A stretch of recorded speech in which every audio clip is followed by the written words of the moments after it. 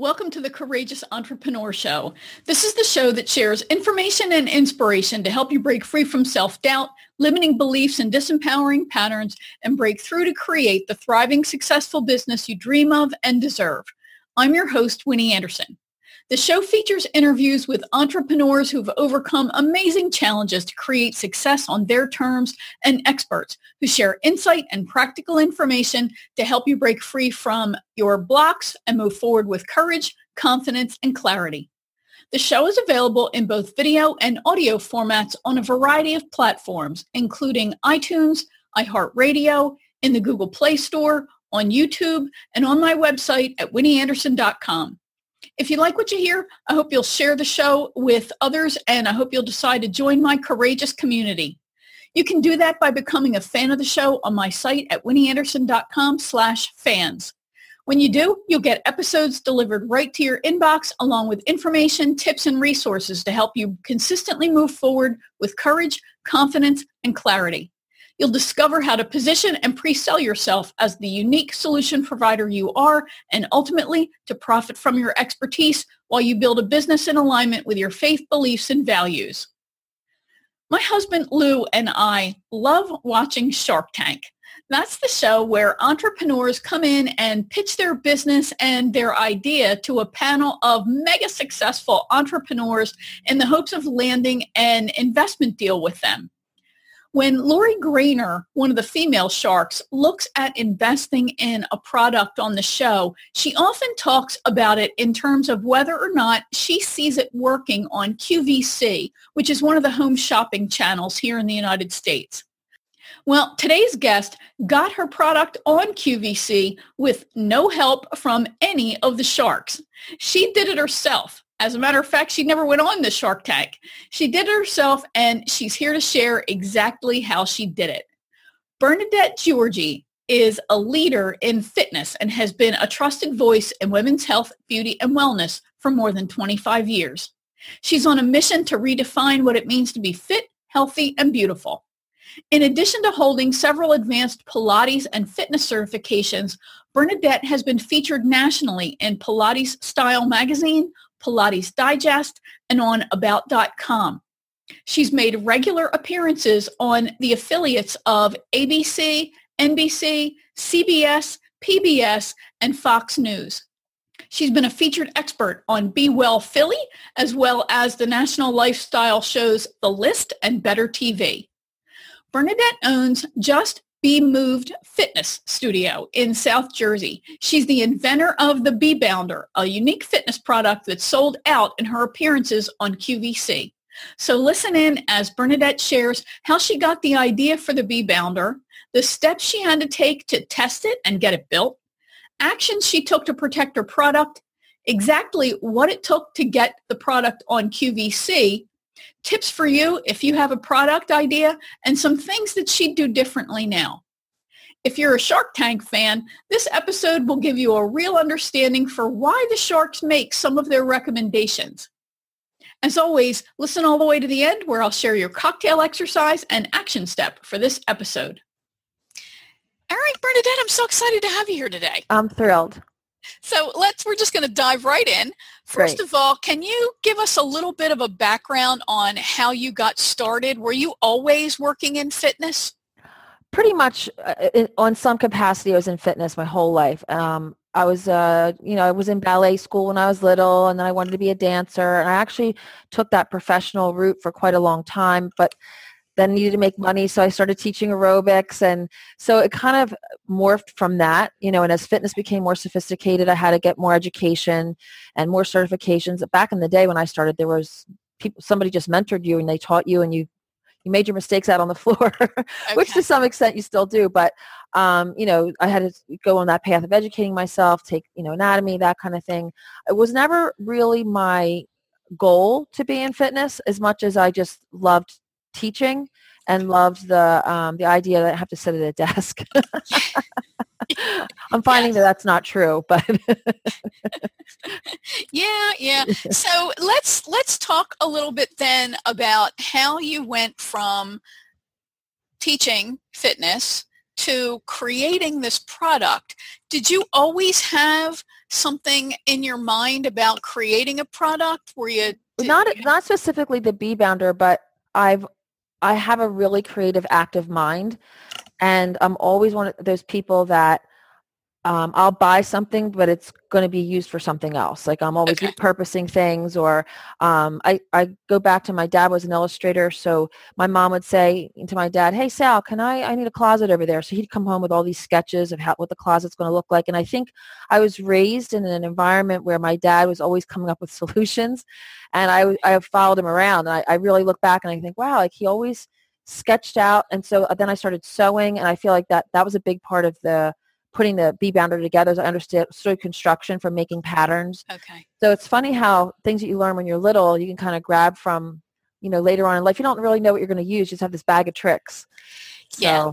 That's interesting that you say that. I agree that somehow you're picking up all of this input from the environment you grow up in and you work in, and then somehow magically they just all seem to come together one day. There's no bad experience. I tell everybody just say yes, and that's how every single career I've ever had, I've had many. Yeah. I just said yes, and I went down a path, and then it took another path, and so I think that the bee bounder was probably somewhere in my head when I started jumping on a trampoline, I'm sure, because the idea was that I wanted to do bigger moves than what the personal trampolines allow for, because I got bored really quickly. Okay. But pretty much that's how my mind works. If you saw my house and the different things in fact, I heard now that IKEA, there's a group of people that repurpose, because everything's in pieces anyway. Right. So that's kind of how my mind works. Okay. Yeah. I know exactly what you're alluding to. I think I saw some videos on YouTube about these people who repurpose this IKEA stuff. And their ideas were like, wow, way better than what started out with. Exactly. So when you first started to think about this, and I love the whole look and vibe of it, because like you, that little tiny mini trampoline just makes me nervous. It just makes me feel a lot of people nervous. Yeah. And that was the first birth child, actually, the first idea. So I was actually feeling down about myself physically. I to tell you a little bit about myself, when I wanted to be a dancer, I'm not built like a ballet dancer. I'm athletic, I'm thin, but they want a sinewy, long, lean type of body type. And so I went down this really bad path of starving myself and all these things. So I think what happened as I got older and got towards menopause, my metabolism was a wreck. So women go through a lot of things anyway during menopause, and mine was extreme, I think, because of what I was doing, abusing my body up till that point. And my daughter was going on a professional track to be a dancer, and I said, let's buy some rebounders. It'll help me get back into cardio, and I know jumping is really good for your metabolism. It's really good for your endorphins. And she was actually working on jumps at the time, and there was like an infomercial, 2 for 1. And when we got on it, put it together, we immediately started to do it. Came naturally to us, and my foot went through the springs. Yeah. And it's no fault. It wasn't designed for that. It was meant for jumping up and down and doing a couple other things, but pretty much jogging with, I guess, a little bit of that impact absorption. Right. And I was like, oh, this we couldn't wait for these things to come in, and we can't use it the way we wanted to. So again, here I am repurposing, and it bothered me all day. Like, wow, like why didn't anybody make it bigger? And then it just led me down this path of, I drew what I wanted it to look like, and an oval wouldn't be the right shape, and should it be a square? No, the square, you need, if you want to do big motions going out, then maybe be a rectangle. So but it was getting on that rebounder, and it was a great product. It just, I couldn't use it the way I wanted to use it. Yeah, just very limiting. That's right. Yeah, and that's what it always looked like to me. So when you started to get this idea for it, were you thinking about it just in terms of your personal use, maybe with your studio or your own clients, or I didn't did you automatically have the big vision? Actually, I did. Once I started drawing, I started to become obsessed with the thought of it. Okay. And because I had already been a spokesperson at QVC, my mind went there immediately. And I do that in business a lot. I start with the goal and work backwards. Mm-hmm. That's not always the best thing, but if you can kind of see it, it kind of then makes it more exciting to get there. Then, because if I knew the steps I had to take, I don't know if I would have done them. So I'm glad I had the big picture in front of me. Yeah. So yeah, I immediately knew, okay, the springs are starting to bother my knees even just from jumping up and down on them. What would I do? Well, I need to find something else. So I started thinking of all these ideas, and then I was thinking, well, the springs are also really heavy, so for shipping, so immediately it was like a combined thing of what I wanted Right. and then what would be useful in the marketplace. Right. Okay. That's fantastic. So then I know that we could probably go on for days talking about how you actually then produced something to test even, I'm going to guess is what you had to do, right? So yeah. Can you kind of just give us maybe the Reader's Digest version of how you actually got a product to even begin to test? A lot of it was luck. I like a lot when I talk to other entrepreneurs that even developed like existing products like this, like the patent is a design patent, right? Because I didn't invent the trampoline. It goes under the trampoline like a category. repurposing thing. Yeah. So when you talk to other entrepreneurs, they have investors and they have an engineer and this and that. And I just had my drawings. I knew I had to have a CAD drawing. So once my dad and I had the pretty picture, then I had to have somebody draw it for industry. When the first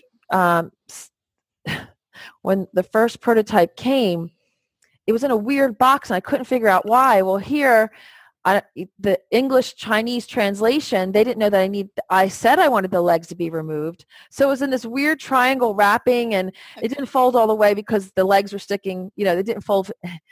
So, but it was a really good first, I still have it. It was a really good first try.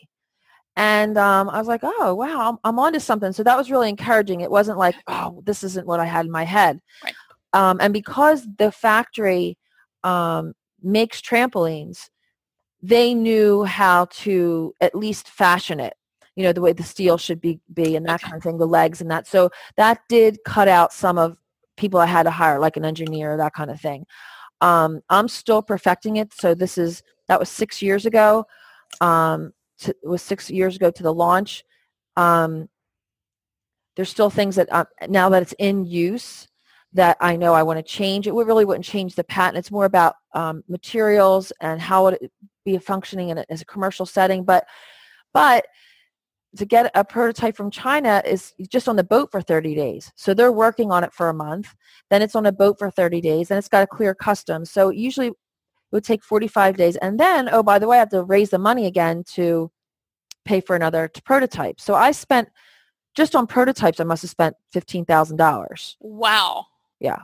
So, and the shipping is the big cost. And it's funny because now I'm becoming very aware of things that I wasn't aware of before. Like, and I don't want to get political, but this thing with China right now, I'm like, oh no, yeah, it's already high. That's 30% of my cost. And I'm not even a numbers person. My mind goes right to the creative things and aesthetics and how it's going to look and how it's used. And I was like, wow, I mustn't be a real business person now. I'm worried about, my 30% cost going up to and politics, whatever. Right? Yeah. And to me, I don't even want it to. That shouldn't be a political issue. Like, it's money, so it shouldn't be a political issue.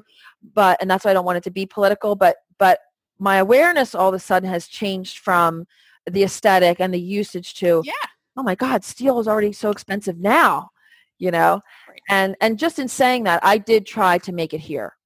I do think, I really wanted to do it here for many reasons. One, just to be able to say it was made here is awesome. Two, there's some steel factories right here in South Jersey that I didn't even know existed. That would be awesome. Like, it's from New Jersey, right? And also the logistics of it, if it's down the street and I can like work with the engineer or whoever, that would be a very cool process, especially since it was in my head and then I could see it being made and then give them immediate feedback would be amazing. Right. But I also had to learn how the Chinese government works and why we're not competitive is that the government subsidizes every single thing they do, which really? That's a nice word of saying the government owns everything, right? So it's a trade-off. The government is your partner. Right. So if I said to my factory, listen, I need it to be this price, I'm sure there's some sort of something that I don't know if they go with the government directly or that part I haven't gotten yet, but they managed to meet it because they must go back to someone that funding the business and say, figure it out. Right, figure this out. It needs to be at this price. That is really fascinating. Yeah. So when we hear things like bring it back to America, it's a much, much bigger vision than we understand. Right. And I don't want the government to be in my business like that. Right. I think as entrepreneurs, like we want to be able to figure it out. But the flip side of it is we can't be as competitive. Yeah. So I'm learning like these things that just amaze me and stress me out at the same time. Yeah. Because little old me in South Jersey can't do anything about it, you know. But it definitely changes your awareness in your whole world. Yeah. You know? That would make me insane. I'm such a control freak that that would really send me over the edge. And you can imagine, I look around my house and I think of all the things you pick up in the course of a day that says made in China. And I know what I have to go through to get my product here. Right. The traveling on the ship. Does your stuff get left on the dock? Did somebody pay off somebody to get my stuff off the ship? The ship only leaves on Wednesdays. Oh, wait, it's got to stop in Korea. They might take your stuff. My second order, my stuff was taken off the boat and it was in Korea. It was stopped in Korea first. And somebody, I guess, was paying somebody at the docks. And I was like, wow, like how does all this stuff get here? So it's really quite amazing, the process, the whole shipping, exporting, importing goods it's a very stressful. I would recommend not to do it. Find somebody else to do that part of your business. I would never tell somebody not to follow their dream, but the exporting and the manufacturing part is really difficult because there's such a huge learning curve. Yeah, that's interesting that you say that. And I'm so glad that you explained it because I'm a big fan of Shark Tank. I watch Shark Tank a lot. And I met a shark yesterday. And did you? Which one? Yeah, Barbara. Oh, yay, how exciting. She is one tough cookie, but man, I just gravitated to her because she has this like energy about her. Okay. I was in the green room and she had no makeup on. She came in like a sweater and then she put on this beautiful dress and I heard her voice. That's what made me recognize it. Yeah. She had sunglasses on and she has this presence. It's like, man, she is a boss. She is. Yeah. So I got to talk to her for a couple of minutes and they're amazing. But now you can get like a window. I get a window into like how their minds are working. Right. Like to tally all that. Yeah, that's exactly where I was going. So when somebody comes in and they say, no, I'm really committed to making it here. And then when, also with Kevin O'Leary talking about just license it, let somebody else build it. Somebody said that to me 6 years ago. Somebody said that to me 6 years ago. And I'm actually now considering it.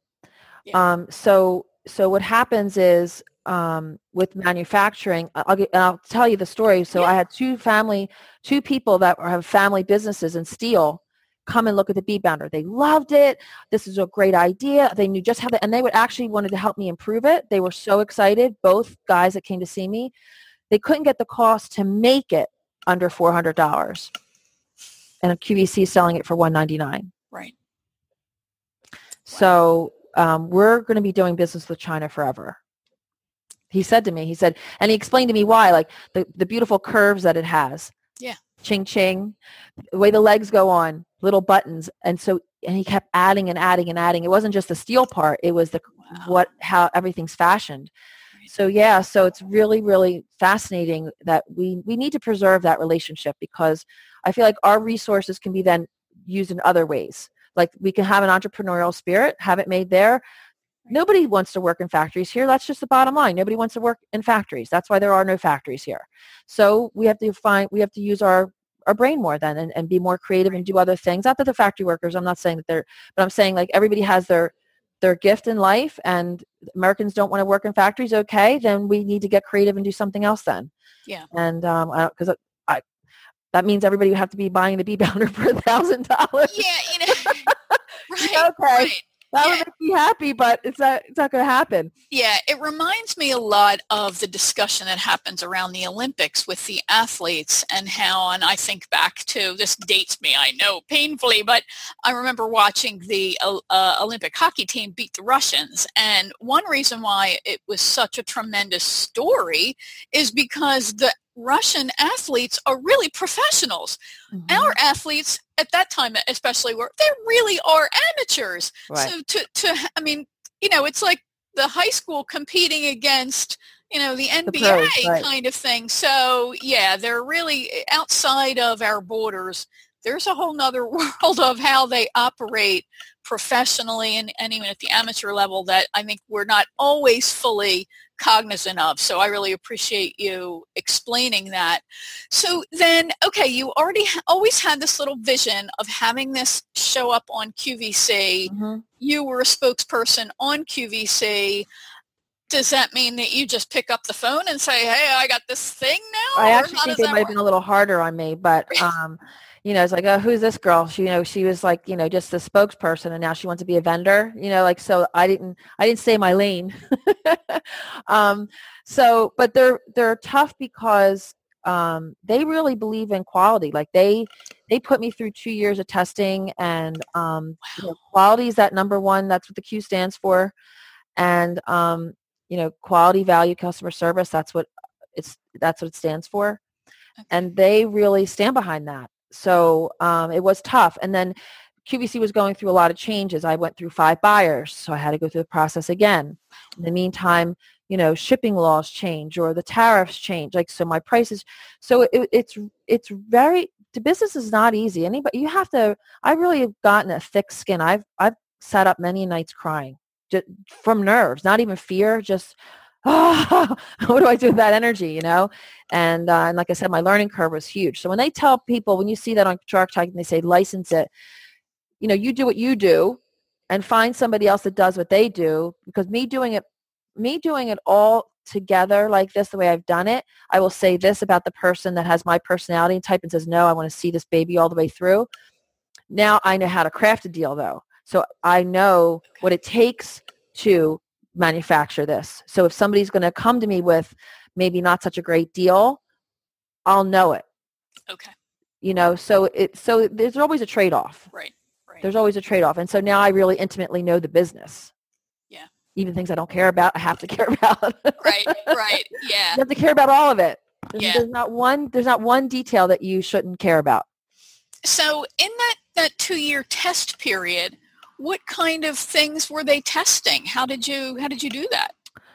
The reason why it took 2 years is because this is a hybrid product. They treated it like no one's ever seen it before, right? So they know what they're testing with all those springs. And each spring has a weight limit, and then they put them together. And the test itself is comical. I really thought that somebody was going to jump on it, and they're like, well, what if somebody falls and gets hurt? No. So they throw sandbags at it. It's the funniest thing I've ever seen. And that's how it was going to be used. Okay.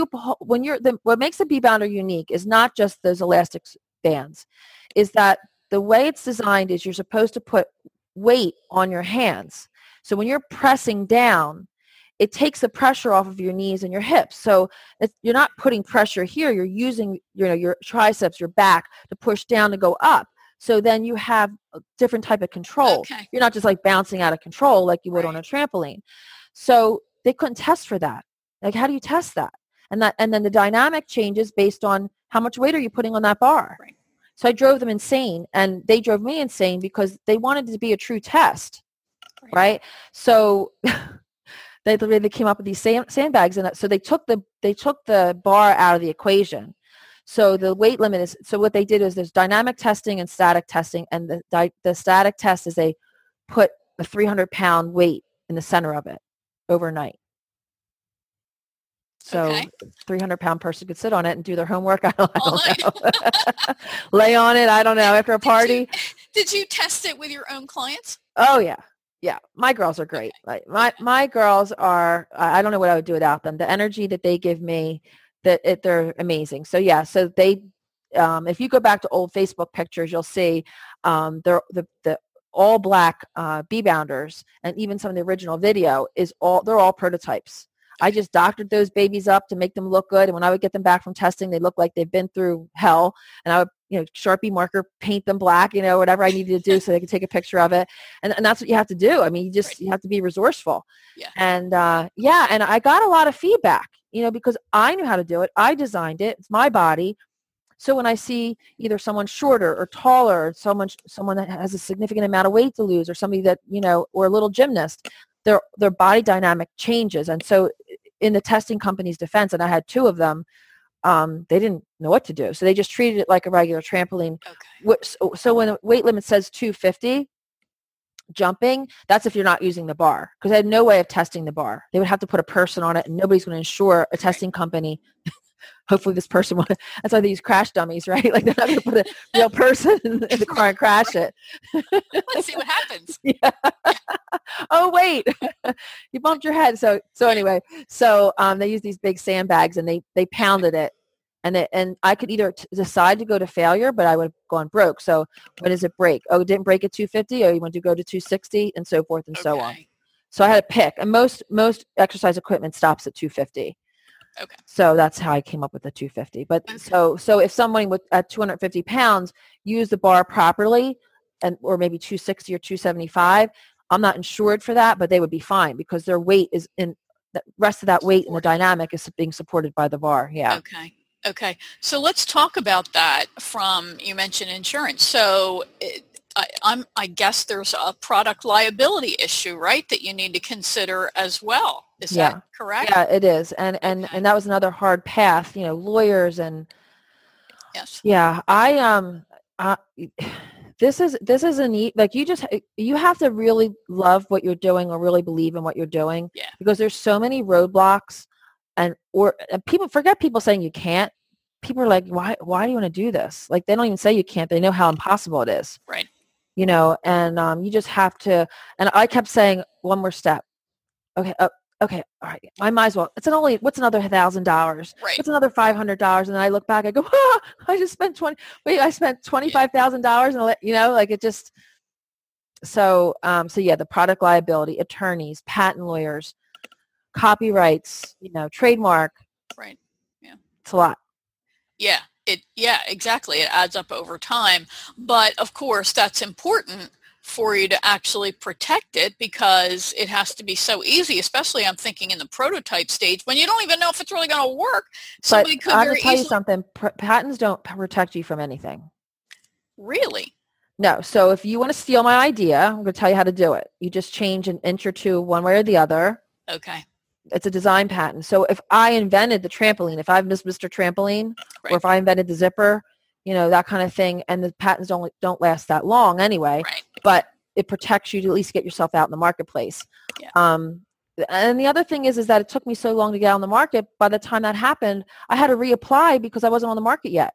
Like they don't let those things just sit. You have to either reapply or you have to get yourself out on the market. Same with the copyright and the trademark.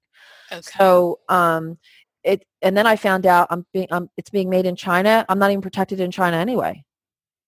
So, or any other country other than the U.S. So it gives you this false sense of like like when I trademarked my bee, there's a lot of people using my little bee, but that would be a full-time job for 10 people to stay on top of it. Yeah. Cease and desist. I mean, there's billions of people just on Facebook. Right. So I did it to cross my T's and dot my I's, and it looks like I've done my due diligence, but really in the big world, it doesn't really mean that much. It doesn't. That's frightening. Yeah, it is. That's really frightening. All that hard work, all that time and money. I mean, here's what I say about that. I can only do me, and you can only do you. Right. So me jumping on the bee bounder, I'm bee anyway. So if they wanted to call it something else and present it a different way, I had to let that go. I mean, I see my videos for free all the time all over YouTube. I'm thinking, how are they making money on those videos and I'm not? Yes. I'm going to call them up and say, listen. So it's the world we live in now.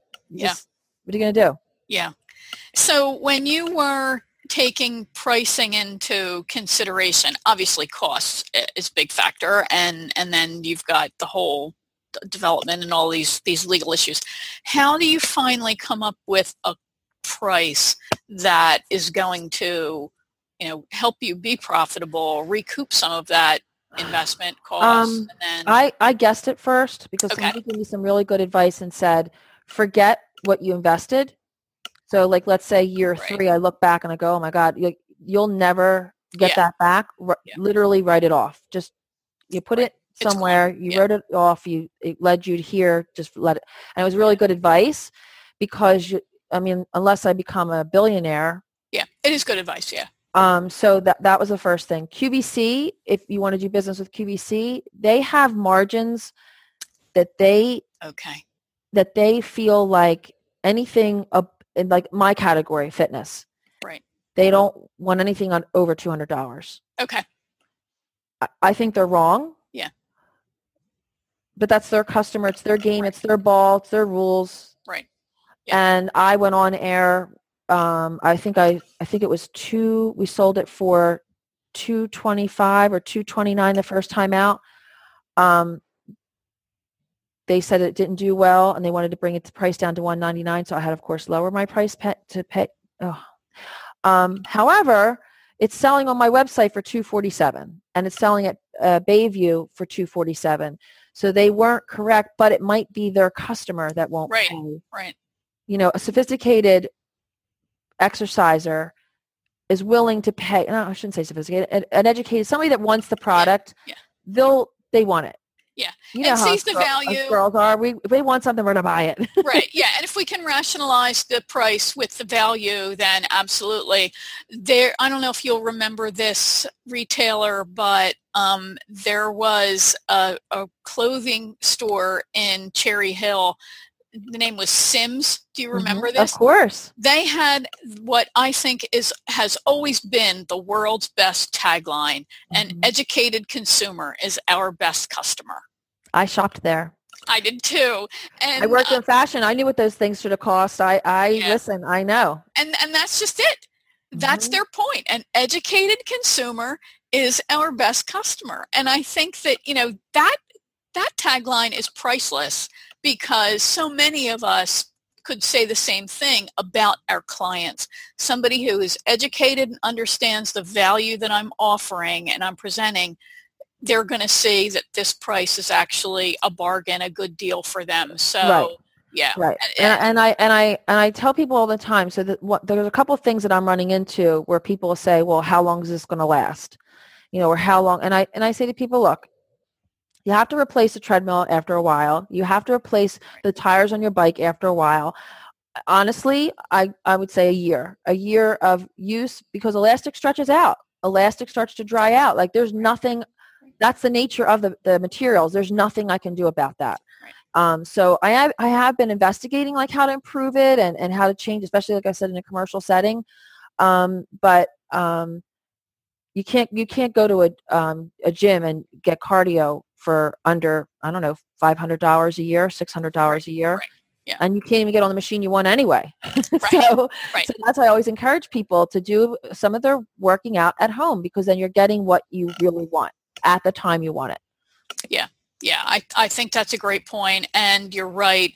Exercise equipment, there is nothing that is permanent. Everything, the rubber on a Bosu is going to eventually dry out. Exactly.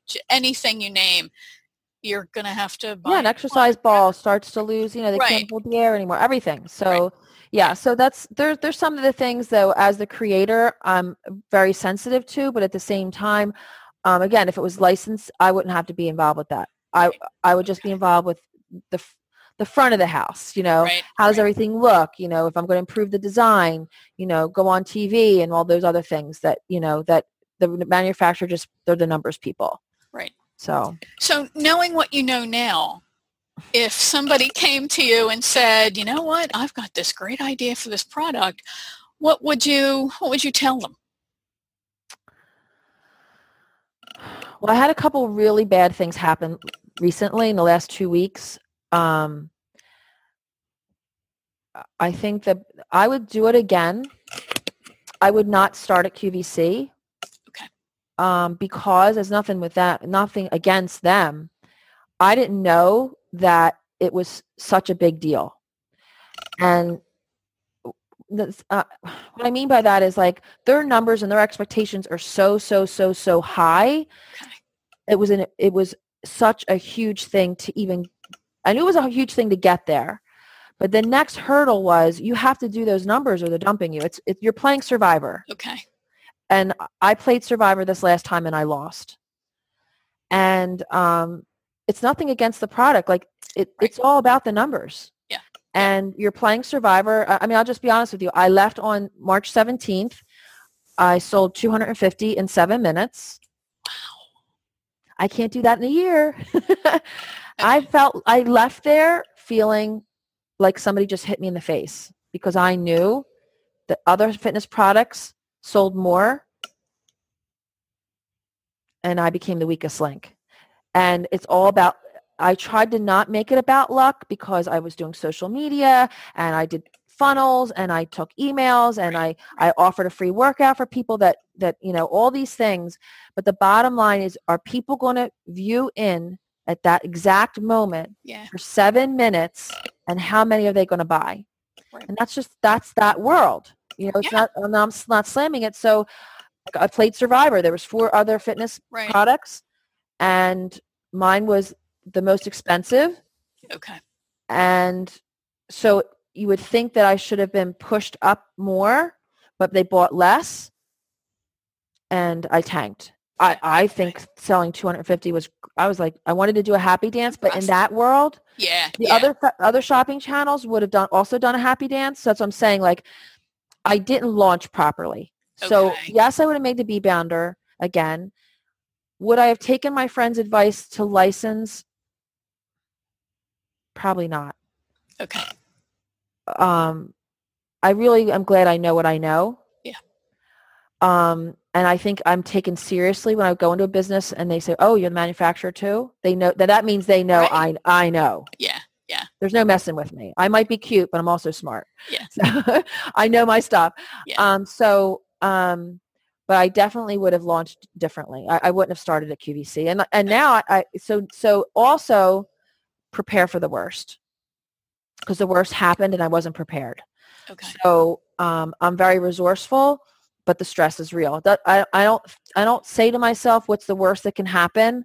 I'm a very positive person, but you have to be ready for what's the worst that can happen, and I wasn't. So I'm figuring it out. Right. And if I was licensed, I wouldn't be having these issues, right? It would be their problem. Yeah. We'd all lose. So you play big, you risk big, you make it big, or you lose big. Yeah. Yeah. But at the same time, I think that your attitude that I'm always learning and I'm always modifying and doing that, that alone, priceless. And then also, there's a lot of people out there who don't know all that stuff. So just the fact that you can say, as seen on QVC and the Dr. Oz show, all of those things are. Pinch me. I couldn't even, I wasn't even mentally prepared for Dr. Oz to jump on the trampoline. I was like, as soon as we got into production, and what happened was, so the highs and lows of this, no drug on earth can prepare you for the highs. Yeah. And I don't do drugs. I mean, I can't imagine maybe coffee. I don't know how many coffees I would have.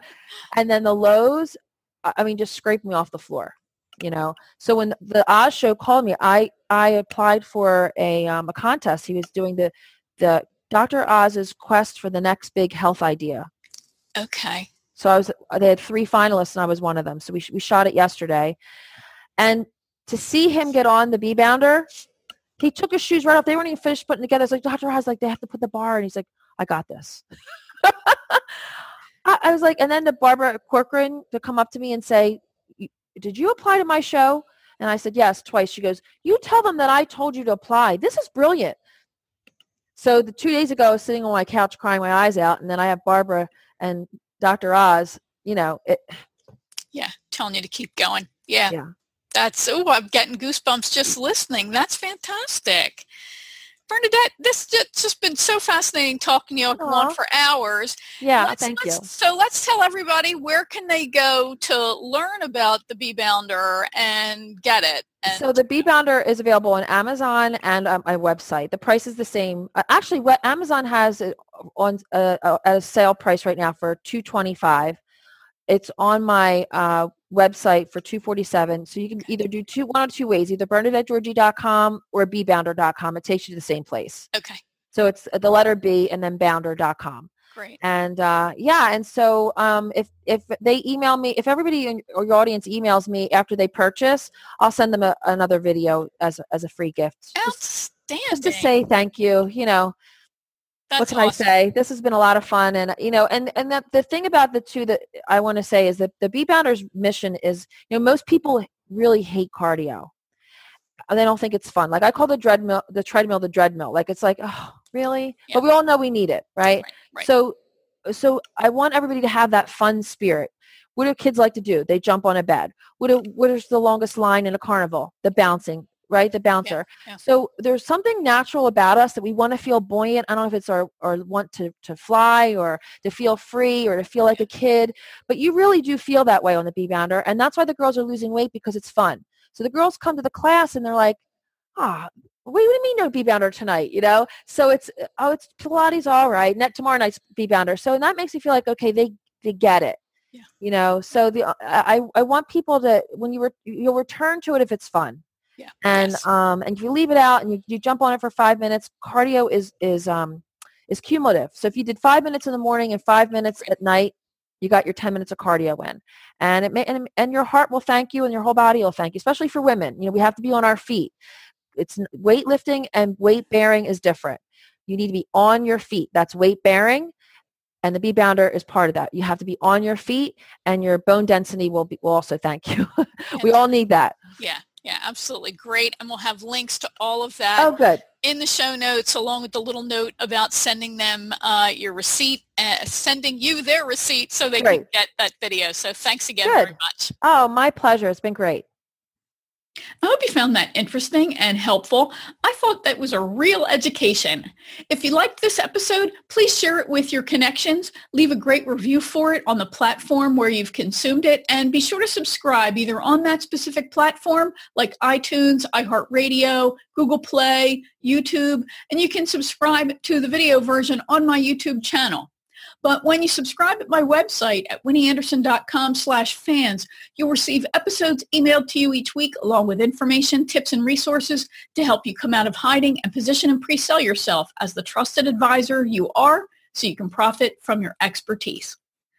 All right, so your cocktail exercise. That's otherwise known as a reflection exercise. No alcohol needs to be involved. Of course, don't drink and drive and don't overindulge. Okay, so just how hard are you willing to work, and how much are you willing to invest to make your dream a reality? Bernadette talked about just the sheer number of hours, years it took to get her product on QVC and the costs associated with it, pretty steep. And the sacrifices that she made as well, they all factor into those costs. I've worked with people who have said no to every suggestion and option I've given them to market themselves and their business. If you won't get your message out, you won't make connections with potential referral partners, you won't speak, you won't create content like videos or blog posts or write a book or take any other actions to be seen as an authority, you can't be confused about why you don't have clients. No one is going to knock on your door and say, hey, I hear you have a real smarty in there. I got thousands of dollars here laying around. How about if I just give you some? It doesn't happen.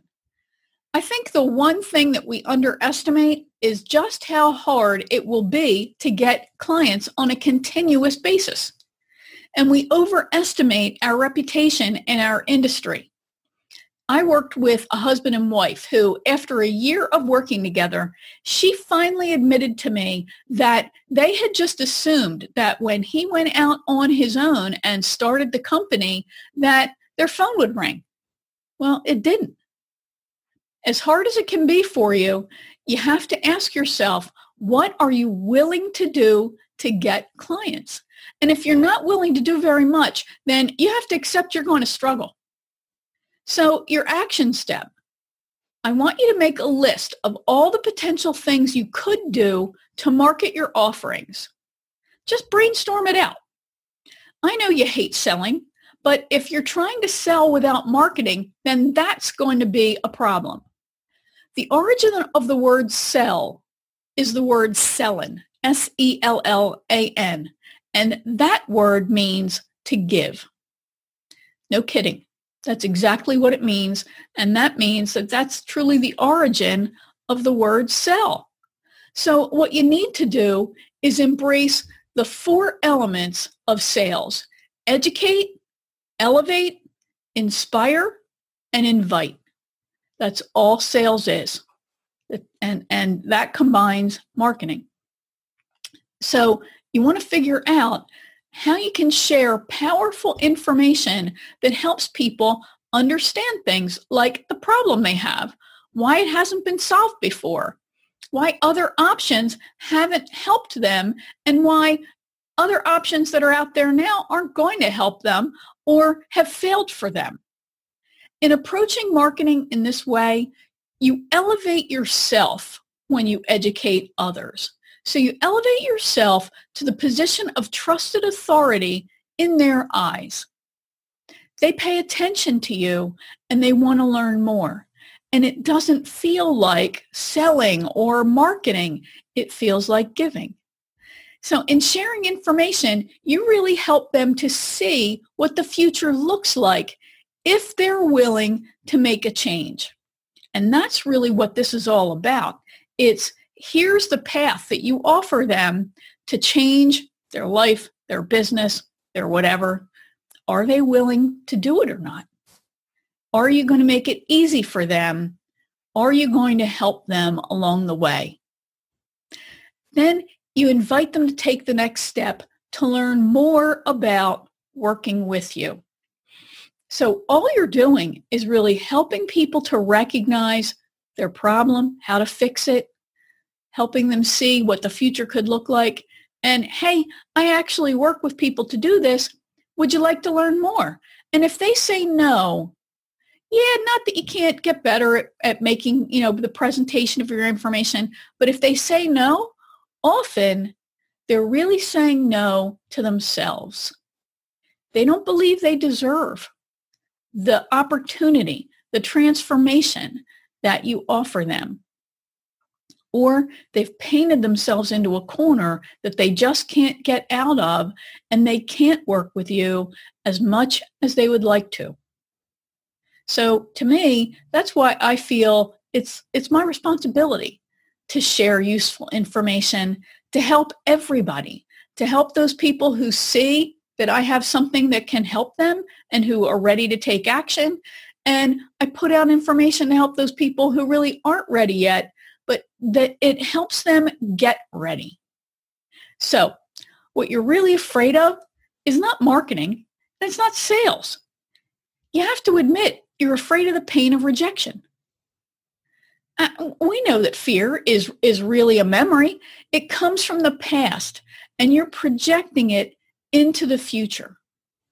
So you're remembering times when you asked somebody for something and they told you no, or when you put yourself out there and you got rejected. Making sure you're getting your very clear message out helps you attract an audience that really wants to hear what you have to say. That way, you hear no a lot less. And people really do come to you when they recognize you're the expert they need and they're ready to get help, and they're ready to get help now.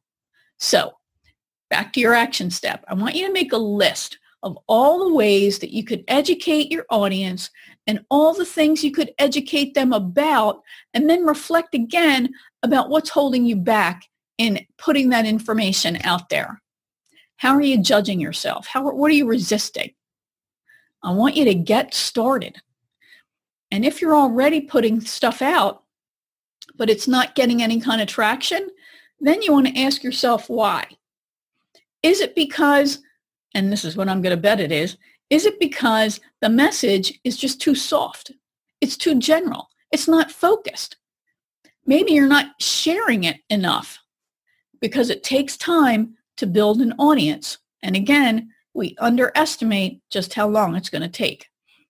Now, if you're an introverted coach, consultant, or freelancer, and you want or are ready to get help on your journey of becoming or being a courageous entrepreneur, maybe you'd like help to stay on track, to come out of hiding, stay focused on completing your big projects and taking your business and you to the next level of success, then consider joining the Courageous Entrepreneur Club. The club is made of groups of no more than 10 people who are solo professionals and entrepreneurs who receive coaching, accountability, and support from me and from each other as they move forward to achieve their goals.